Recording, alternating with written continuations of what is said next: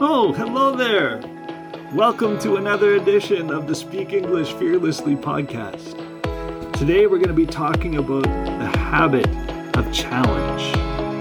The habit of challenge.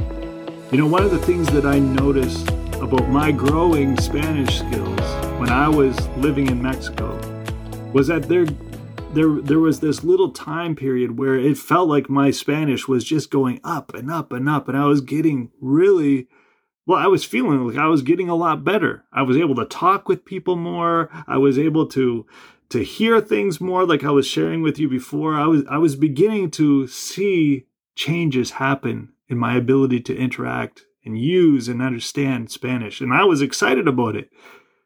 But there came this time where it just kind of plateaued. It became flat. And I wasn't growing anymore. Felt like I was using the same words all the time, or it felt like I had somehow stopped making progress, and I couldn't figure out what was going on. And that was frustrating. I started to feel like I know I need to learn more, but I don't know how to do it. I don't know how to get myself from where I am now to the next level. But it all came down to I wasn't challenging myself anymore. I had gotten into a comfort zone. I was using the same words and phrases. The songs that I listened to in Spanish had become the same songs. The TV shows that I like to watch, like the Chavo del Ocho, at the beginning, that show was hard for me to understand, even though it's like very simple Spanish. Once I got used to the words that they use, it didn't challenge me anymore. Or just going to kids' movies. At the beginning, that was super hard, but once I got used to it, it wasn't that challenging for me anymore. Do you see where I'm getting at? You can get to a place where you've developed your skills, and the things that you do each day are no longer pushing you outside of your envelope or outside of your area of comfort. Where at the beginning, it was super challenging. But now your skills have grown to the point, and congratulations, by the way, if this is you. Now you are realizing that, I'm not making the progress that I need to be making anymore. And a big reason for that, or a cause of that, could be that you have stopped doing things that challenge you. So you need to start finding ways to increase the amount of challenge that you face. For me, one of the things that I needed to start doing was to use my Spanish to make presentations. Actually, I worked in a church. And so there came a point where my Spanish was good enough that I could start speaking, like giving a little talk or a little presentation or sharing what I felt like God was doing in my life or what I was learning from the Bible, for example. And I remember the pastor inviting me to share. There we go. That was a place that was way outside of my comfort zone. I had never made a presentation or shared something for a prolonged period of time in Spanish. So I felt afraid again. Ooh, boy, did I ever feel nervous and scared leading up to that presentation. I was scared. But you know what? That's something that you need to pay attention to. When you're doing things that make you feel afraid, when you're doing things that make you feel nervous, that's a signal that you are stepping into something that is beyond your comfort zone. And that, my friend, is great. You want to be stepping outside of your comfort zone, especially when you're learning a language, when you're learning English. You need to keep stepping out. And for me, one of the things that popped that comfort zone moment for me was starting to make those presentations. And it took me a while to feel comfortable doing those things. And I don't think I will ever feel comfortable doing presentations. Not at all. Even me talking to you in this camera, I've had to do a lot of self-work to make me do this because I don't do it easily. It's hard for me. I'm an introvert. I prefer to be quiet. I prefer to be with a small group of people, not speaking in front of large groups of people.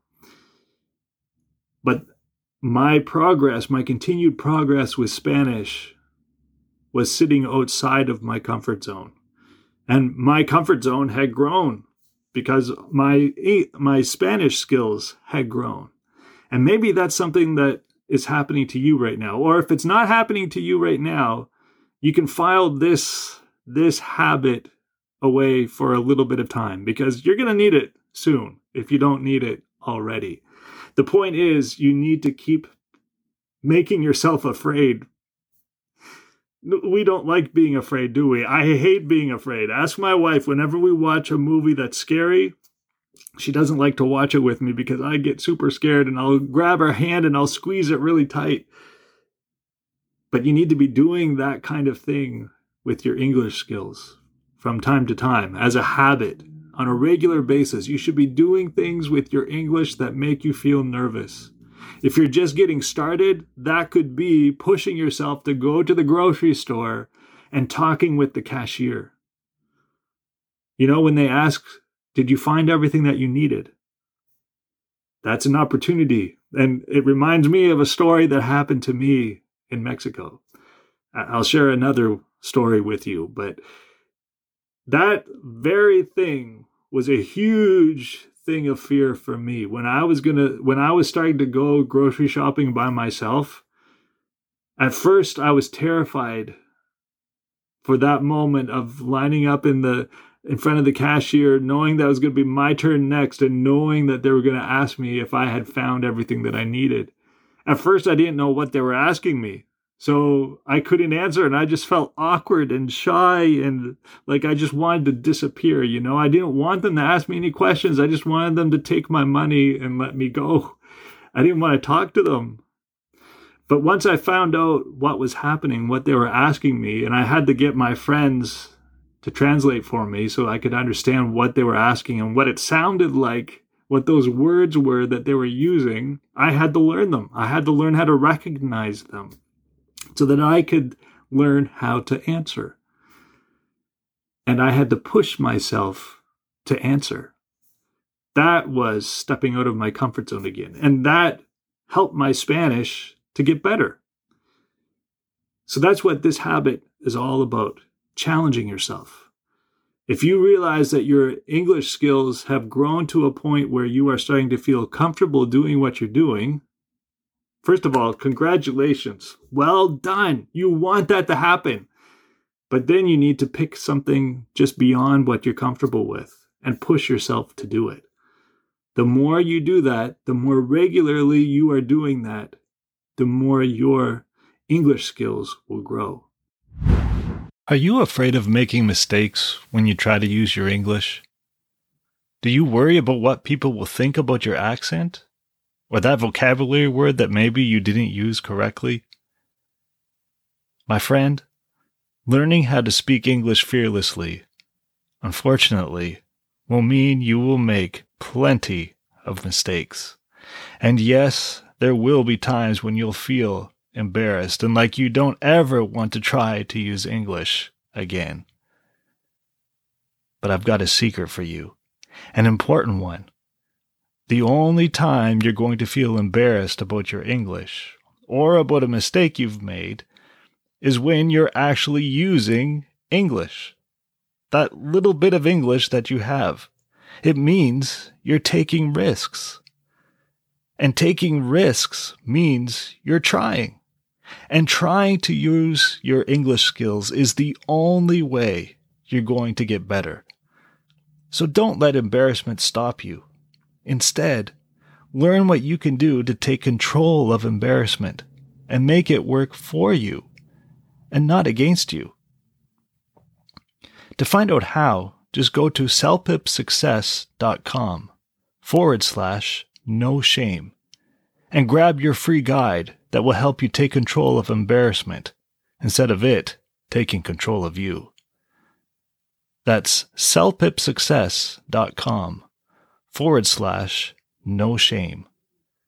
Grab your free copy of our guide today. And now it's time for something completely different. If you're preparing to take the CELPIP exam, then this section is for you. During each podcast episode, I'm going to take a few minutes to talk about a different section of the exam and give you some ideas and tips to help you get ready for this important exam. And even if you're not taking the exam, you might just pick up some helpful ideas. So feel free to keep listening. And if you have no interest in getting ready for an exam called the CELPIP, well, don't worry. I'll see you in the next episode. In the writing section of the CELPIP exam, there are two sections. The first section is all about writing an email. The second section is all about responding to survey questions. Between these two sections, writing an email and responding to a survey, you will have between 53 and 60 minutes to finish. Not each section. You need to have them both finish inside of those 60 minutes. So that means you need to be really good at managing your time. So maybe think about trying to get the email section of the test finished within 30 minutes. And then with the remainder 30 minutes or so, try to finish responding to the survey section of the test. But you only get that much time. So there are some very common mistakes that you need to avoid as you are doing the writing section of the CELPIP exam. And these mistakes happen frequently to writers. So pay attention to them, take note of them, so that you don't make these mistakes yourself. And the first one, the one that seems maybe the most obvious, is that of reading the instructions carefully. Now you're probably rolling your eyes. You're probably saying, oh, well, yeah, that's obvious. But you would be surprised at how many times test takers forget to do this. They get focused on what they think they need to do, and they immediately jump into writing, and they forget to read the full set of instructions. And why it's important to read the full set of the instructions, or to read the instructions completely, is that very often the instructions are divided into parts. The first part will probably give you the scenario or the situation that you need to write in. But then very likely it's going to be followed by some subtasks, some other little things that they want you to include inside of your answer. In this case, inside of your email. So let me say that one more time. It's important to read the instructions carefully, because many times you're going to be faced with not just one instruction, but multiple ones. Multiple tasks that you need to fulfill as you write. Thank you for listening to today's episode of the Speak English Fearlessly podcast. I hope you feel inspired to keep putting yourself out there to grow your English skills. My friend, no matter what, don't let fear or embarrassment hold you back from growing and developing your English skills. Remember, you can make embarrassment work for you and not against you. To find out how, just go to www.celpipsuccess.com/no shame to grab your free guide that will help you take control of embarrassment instead of it controlling you. That's www.celpipsuccess.com/no shame. A link will be in the show notes, just in case. And I'll see you next Tuesday. Thanks for listening. Bye. My friend, are you struggling right now with your CELPIP prep? Does it feel like you're lost and everyone around you knows what they're doing except you? Don't be afraid to ask for help. And if you don't have someone to ask, hello, I'm here. And I'm not even waiting for you to ask for help. I'm inviting you to come and work with me.